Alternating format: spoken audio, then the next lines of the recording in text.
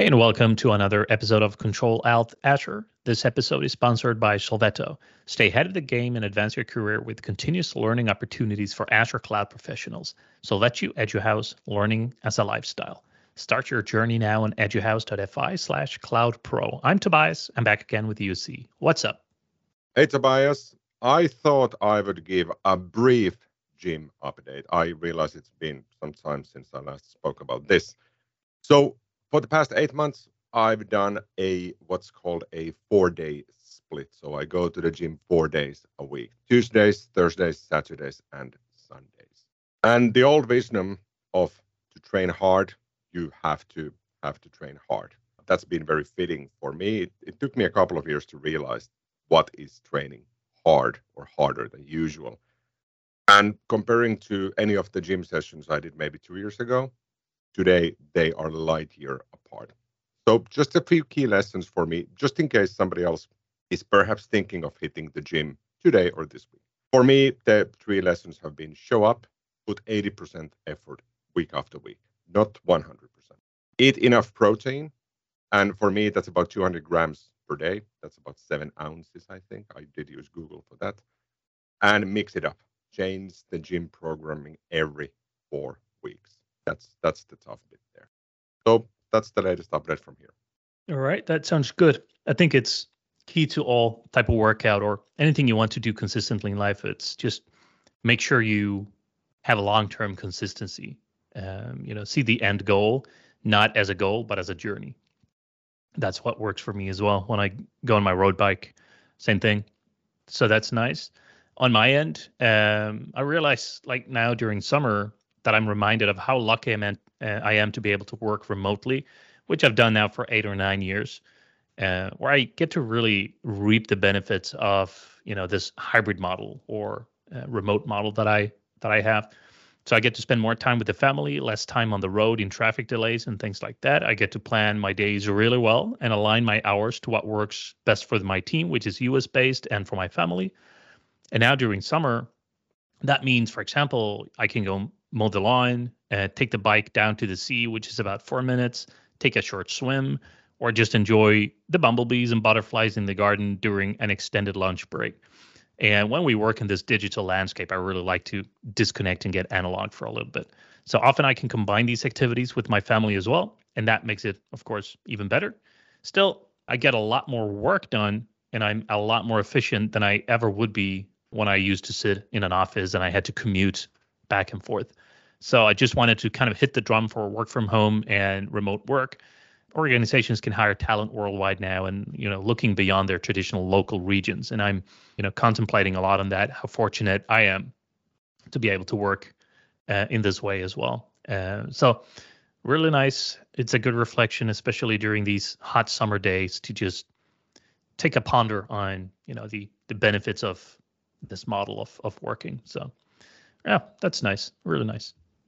That sounds awesome. I really like the working from home model, but at the same time, I feel that within my company as a team, we try to meet in person maybe once a month, just to sort of not really work together, but more like, let's do breakfast, let's do lunch together, just catch up on things without Teams, without phone calls, without set meetings. So community highlights, we have a couple again, and you can find the links in the show notes. The first one, this is a blog article from Jeffrey Apple on Microsoft Defender Threat Intelligence integrations with Microsoft Sentinel. I recall we did do an episode, I don't know which episode it was, but back in the day, we did do an episode on threat intelligence. And this is about now integrating that. Toby, did you have something from the community highlights as well? Yeah, something that I found is from Zachary Cavanaugh in the Microsoft Tech community. And that is, how do LLMs or large language models work with Vision AI? So that's about OCR, image and video analysis. So using natural language to fetch visual content in an image or video without needing metadata or location. You can generate automatic and detailed descriptions of images using the model's knowledge of the world, and also use verbal descriptions to search video content. So I think that's pretty cool. and just another kind of pin in the hat or a feather in the hat for how AI is changing a lot of things, including how we search for content and how we discover things that already exist. So AI making these LLMs more aware of the world around us to really give us better insights. Really interesting read. So the links to both of these articles are, of course, in the show notes. Interesting stuff. So today we'll take Defender for APIs for a spin. So Microsoft has Microsoft Defender, Azure Defender, Windows Defender, Defender for Cloud. So many things to defend. And today when we talk about Defender for APIs, it's a fairly constrained capability. It's in public preview, so you can just go up and spin it up today if you like. Toby, I know you're deep into APIs for sure. So have you had a chance to take Defender for APIs for a spin yet? I did take it for a spin. So I saw the announcement when it came out as a preview, and it's pretty nice. It's fully integrated into Defender for Cloud. So from there, you can go to secure your APIs, and then you can tackle it from there. And what I really like about this is not only that it's integrated into Defender for Cloud, but it's yet another layer of the onion, if you will, the security onion, where you have another layer of security for awareness. So essentially, if you have an API in API management, you can kind of onboard that to Defender for APIs. So that will give you better visibility and security findings and recommendations for what you can do to better secure those APIs. So I did take it for a spin. I have used it. It's actually running now for one of the things I have in one of my subscriptions. And I get to see things like when was the last ping on the endpoint, or when did someone reach out to that endpoint? When did someone make a GET request or a patch request or a post request? If it did not happen in the last 30 days, you're going to get a flag saying this is actually not being used in the last month. It's going to flag whether it's authenticated or not. So some interesting insights connected to the usage of your API, which kind of brings more visibility to them in just another kind of layer of security. So that's kind of it. I have not take a deep dive into all the capabilities. I know about many of the capabilities, but I haven't experienced them. I am using it, but that's what I'm using. And then the recommendations that comes after that, which I think we'll dive into as well. What about you? Yeah, I think I've gone down the same path. So I have it up and running. I've configured that. I've had a look at everything it exposes and tells me, but I'm perhaps not too ingrained in utilizing this with all of the projects I'm working on, mostly because this is still in preview. But what I'm thinking now is that perhaps one of the key users for Defender for APIs, it will actually be IT operations people, not developers. Because too often I'm seeing environments that have a lot of custom code, which typically means a lot of custom APIs. And the IT ops personnel, they might have a nice governance model. Yeah, you have to do this and this and this, and you have to do authentication like that and authorization like that. But they might not have the domain expertise in understanding how those specific APIs actually work, how they are interconnected, and how they are secured. So I feel that Defender for APIs, perhaps not today fully, but hopefully in the future when it evolves, it will bring more tools for the operations people to understand what the developers have been building, and are we securing those well enough. Sort of is my view now, having run this for a couple of weeks. And you also mentioned that it supports APIs published through API management. So keep in mind that Defender for APIs does not work directly with any other type of APIs without API management. So Azure Functions, Logic Apps, Web Apps, Docker containers, you do not get the coverage from those APIs to Defender for APIs. You have to expose everything through API management, and Defender for APIs goes then to API management to extract that wisdom from there. Yeah, and by enabling that, like you can enable the Azure API management integration, and then you get all these API security recommendations and alerts in the Azure API Management Portal as well. So there's a good integration. Or if you're hanging out in Defender for Cloud and head over to the recommendations area there, you can also get some extended information on how you can improve the APIs. Again, the ones that are published through API management. And you touched here on developers versus IT. And this is the way I see this is a Defender CSPM integration, which is like a cloud security posture management integration. It does integrate with Cloud Security Graph in the Defender Cloud Security Posture Management, or CSPM, for API visibility and risk assessment. So that's pretty cool. So it does have a bunch of things ingrained and integrated in it that helps you. So to that point, 100% like security operations, technical operations, IT operations, whoever's operating and managing your cloud estate will probably take a look at this. And if you have a security team, they're probably going to be aware and staying on top of this. Developers, perhaps not so much. You usually have disconnected dev teams, or if you truly follow a DevOps or DevSecOps model, they're more integrated into operating what they actually build. And even so, I think it's more the operations staff looking into these things and the developers focusing on the logic of the code. And then you have the other side of the team looking at how is that code going to get exposed? How are we going to protect that endpoint? How do we publish that? So a good point. But I really like this. And there's also a CM integration, I know. So you can kind of integrate with all the security information event management that you get. So, of course, you can push it over to Sentinel. You can, or whatever CM system that you use. If you use something else, you can push it over to that perhaps as well. But I think Microsoft Sentinel is what most folks I've been talking to are using.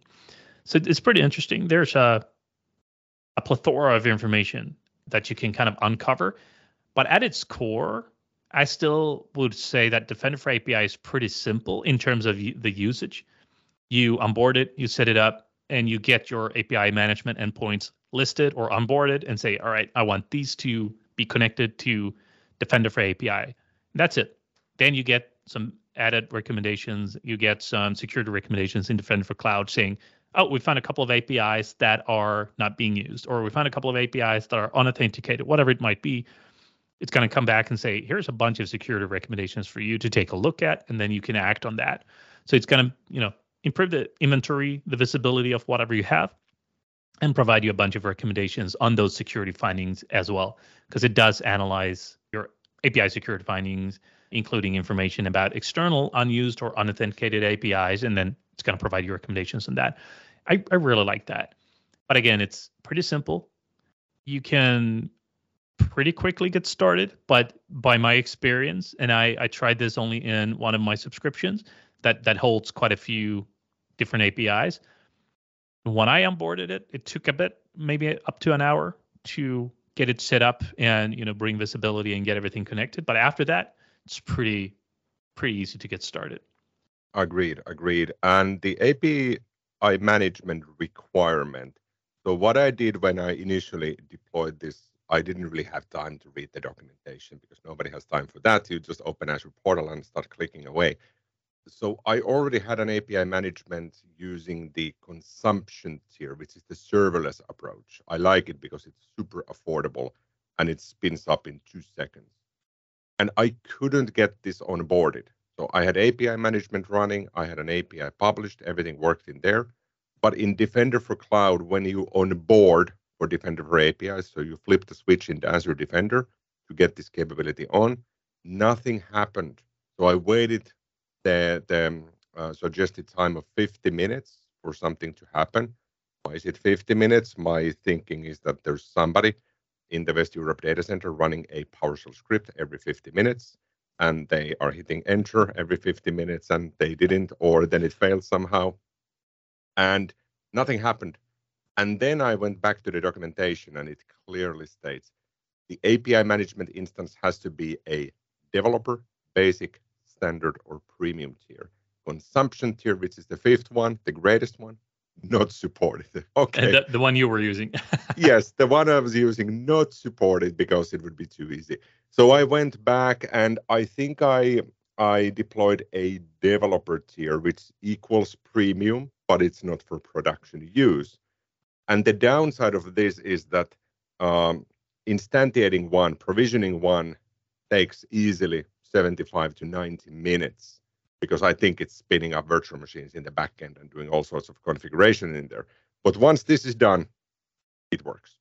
So Toby, you mentioned you have this up and running for one of your APIs, and I'm imagining it's a REST API, right? Is it something that has like one method, or is it something fairly complex? So I wouldn't say that it's complex, but I guess it depends on who's asking and who's answering.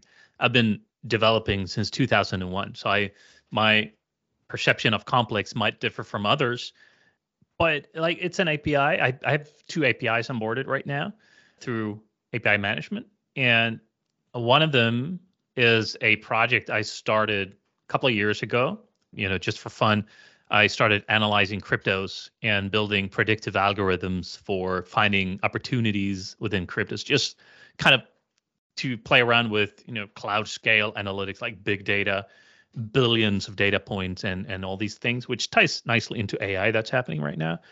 When I started building that, AI wasn't a thing. So there's different capabilities now. But point in case, that has perhaps 60 or 70 different endpoints that are exposed. Some of them are authenticated, some of them are not, because end users should also be able to hit the website, and then the website can do an authenticated request on behalf of the user, or the user can do like a client-side request themselves, which is unauthenticated if it's only for some random metadata or the latest insights that you want to get from the API. So I would say it's fairly complex, but it's also been built over many years, and it's pretty interesting to see the insights. I don't have a lot of users on this thing because it's still protected. It's only a kind of a spare time project. So there's a couple of test users. There's some test automation running, and every now and then I go in myself, and that's it. So I'm not getting all the insights like, oh, there's someone trying to break into your API or someone is trying to hit it unauthenticated. But I do get all the visibility into it, saying you have these unprotected endpoints or unauthenticated endpoints. These endpoints are not getting used, and these ones are getting used. So fairly complex in that sense, but not more than that. It's not production grade. So I couldn't speak to how this would look in production in terms of, are you getting overloaded with data or insights?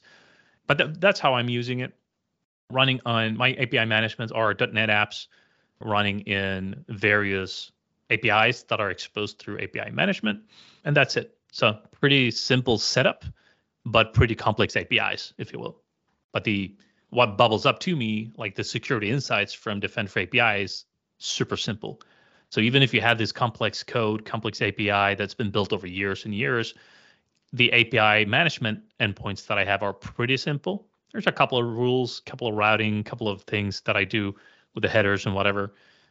But that's it. Like the API management side of things are looking pretty simplistic. So Defender for API is very straight. Like you onboard it, you get it in, you start looking at the benefits and the insights, the security insights.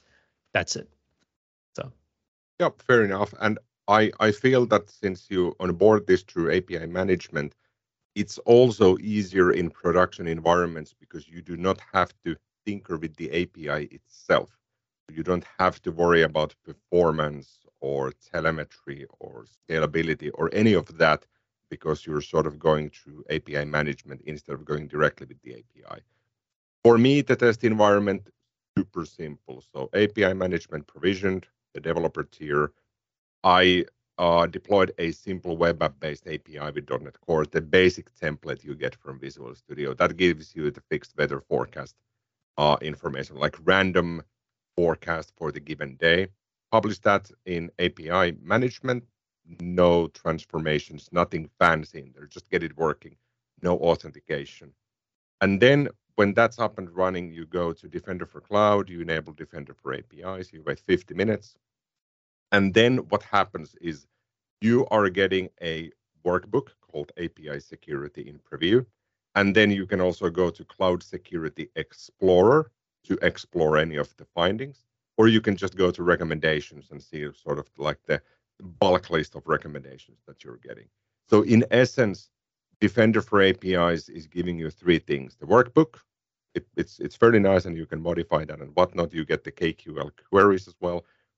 Cloud Security Explorer, and I feel that's perhaps the most useful here because you can tie in those findings to other things. Like, let's see if we have any virtual machines or APIs or data endpoints available that might be at risk. And it bundles all of that together. So you don't specifically have to go and hunt for an unsecured API. You can just get everything, and APIs will be part of that bunch. Yeah, and I really like the Cloud Security Explorer that you mentioned, and I took that for a spin as well when I started getting some signals in, and I had my inventory.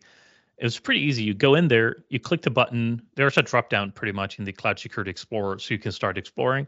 You can just look in the left side. There's going to be APIs, or you can just search for APIs, tick all the boxes, like show me all the API collections, API endpoints, and API management services I have, and then you just hit search if that's the scope you want. Then you're going to get all the resources, like in my case, I have an API management cryptos. I have an API management blog demo for a blog demo I did once. Clicking that then brings up all the recommendations. And here's a bunch of medium recommendations. Here are some low recommendations, like medium severity and low severity. So some of them are like API management services should use a virtual network. Okay, that makes sense. API management minimum API version should be set to 2019 12.01 or higher, which again makes sense. So I'm not doing that in some of my APIs that I have running because they've been there for some time. So really good insights. I agree with you. The Cloud Security Explorer is a really good thing to just start exploring what you have, and then the list of recommendations. Yeah, it will give you kind of the same recommendations, but in the list of the Defender for Cloud, so you get that in that side of the UI. And I just want to touch on that workbook that you mentioned as well. I absolutely love workbooks. Workbooks in Azure is what enabled me to really build comprehensive insights and an understanding of what went on when I was operating distributed environments and microservice systems that were disconnected. There were signals all over the place. There were billions of transactions happening. It was impossible to kind of see that without building your own workbooks. I love this workbook. It will show you unhealthy API recommendations or high severity recommendations by status, API protection status, if they're protected or not, and then you can kind of drill into that. I really like that as well.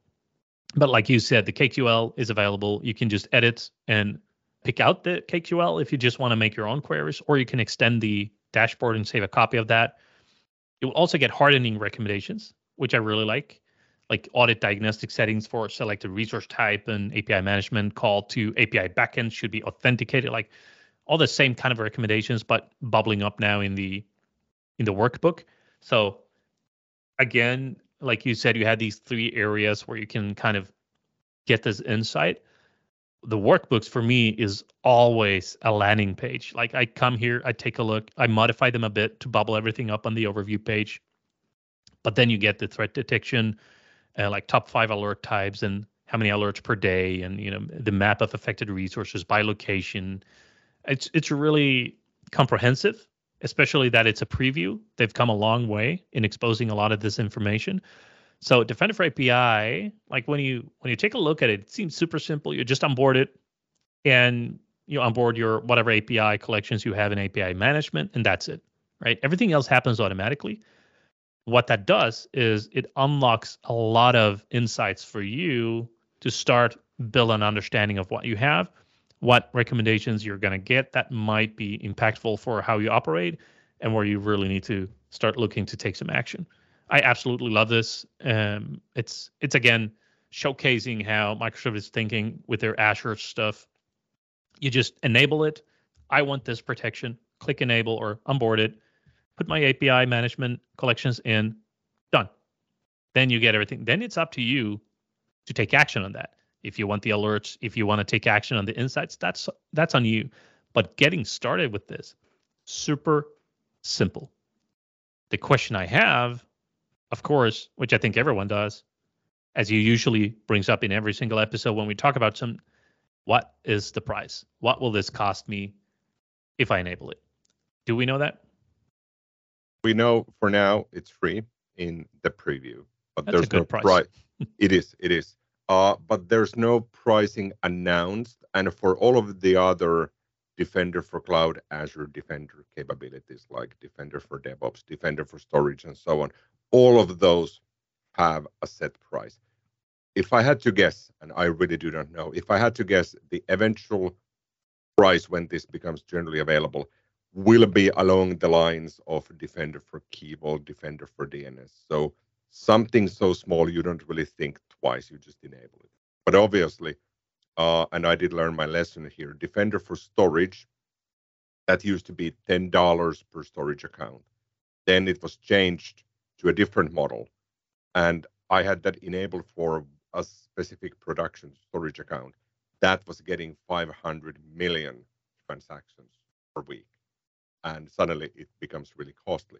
So you sort of have to still think how you're planning on using this, because inevitably the pricing will be based on the amount of usage of that API, not just that it exists. Yeah, and I think that's really good insights. Especially, it's funny that you mentioned Defender for Storage, because I had exactly the same, and we had hundreds of millions of transactions happening, daily. It was a lot, and we went from like a 25 euro a month cost to I think 4,000 a month just for Defender for Storage, and we found it pretty quickly, so we could kind of offboard Defender for Storage. We had to, because it's not reasonable at the scale we were operating. It was not reasonable to pay a couple of $1,000 or euros extra a month just for that. So it's good to be aware that if you enable it at scale, if you have big things happening, if you have big APIs, try to build an understanding of the cost implication, because that is something you always have to take into consideration when you're building your cloud estate. So that's a good point. For the workbooks, I agree with you on the sentiment that it's highly useful. What I would like to see, though, and this is not for Defender for APIs, this is for Azure Portal in general, is Copilot for KQL and Copilot for workbooks, something to help me out. Because often I'm finding a workbook like the one for API security now, and there's something I don't really need, but I'd like to tweak it. I hit edits, I get like a 2-pager KQL. I'm like, yeah, I really don't want to spend 2 hours on this now. I was just hoping for something to give me an easy way out from here. So I think here's an experimentation we can do until the next recording of the podcast, is that we edit this workbook, we pick out one of the KQL queries, we throw that to ChatGPT or Azure OpenAI, one of the instances we have, and we say, hey, explain this to me. And then say, I want to modify this to also include the high severity recommendations by state, or whatever it might be, and see if it can figure that out. Because I think I've done that with PowerShell, I've done it with .NET, I've done it with a bunch of things, and YAML, I've done it with JSON formatting. I've thrown in a JSON document and said, can you find the error here? Because there's a syntax error, I can't find it. My JSON parser couldn't find it. And ChatGPT is like, all right, found it. And even wrote me some test code to validate it. So I would argue that there's a high probability that Azure OpenAI or ChatGPT already have an understanding of how KQL works, right? So if we take one of those queries, throw it in and say, hey, optimize this, or include that type of data, or where can I find this data, or write me a KQL query that lists all the unhealthy APIs based on recommendations by severity from Defender for API. I don't know, whatever. It might surprise us in what comes back. So I'll take that as a kind of exercise or homework to do until the next episode, and let's see if I remember to talk about it then. Sounds good. That's an interesting idea. I will give it a try as well. So, sort of in summary, the idea with Defender for APIs is to raise awareness of APIs, typically in production, but they have to be published through API management. It ties in with Defender for Cloud and your SIEM, typically Sentinel or perhaps something else. And the idea is that it's part of your overall security posture analysis. So it's more about visibility than having some sort of automated actions. It doesn't really change anything. It's giving you visibility and insights in what's happening with your API. That's sort of how I approach Defender for APIs from now on. Would you agree on this? Yeah, I think that's a good summary. And it's just having it there is a comfort to me. Setting up my alerts is also helpful because what I don't want is to every day go in and take a look what happened. I want to be proactively alerted when there's something that I really need to take action on. That's where false positives become a thing. So if you have a huge load of things happening, it might be difficult to understand, which of these are false positives if you have a lot of alerts. So at one point, not too long ago, like 2 years ago, I was getting maybe 600 or 700 alerts per day, and based on 250,000 exceptions a week in a system, right? And if you get that amount of insights, you're just going to stop looking. So I really hope that's not going to happen here, but I don't see it happening either, because you don't get alerts on every single hit on the endpoint. You get an alert on the security posture, and that's what I really like. So that's how I'm going to use it. That's how I do use it. Proactive alerts, take action, secure the resources. Sounds good. Alrighty, I think we are up for the unexpected question. Toby, I trust you have a question for me. I do have a question. I was thinking about this the other day. What fictional character is amazing in their book or show or movie, but would be really insufferable if you had to deal with them in a mundane, everyday situation? So I'm Finnish by nature, and I don't really like situations that are too peoply. I'm fine by myself quite often. But excluding that trait in me, I'm thinking John Wick. He would probably be insufferable in real life. You would ask him, "Would you like to have some coffee?" And he would say, "Yeah." Like, and anything to go with the coffee. But Jason Bourne, I really like the movies. Would be an interesting experience, though. You would ask your friend who would be Jason Bourne, "Hey, can you come by the grocery store when you're on our way here to do barbecue?" He would say, "I can run 3 miles in flat 12 minutes." Yeah, nobody cares. Just go to the store. Will you make the barbecue or not, man? Exactly. So that would be interesting, but it would also be insufferable after the 2 first days, I think. It would also be, especially with Jason Bourne, it would also be a very interesting situation because he always has a sniper shooting for him, or like a car flying over his head, or a bomb detonating or whatever. So that barbecue, it's going to be a really interesting barbecue. So I'd love to attend from a distance just to see what happens. Yeah, exactly. Alrighty. Thanks for joining us. See you next week. All right. See you then.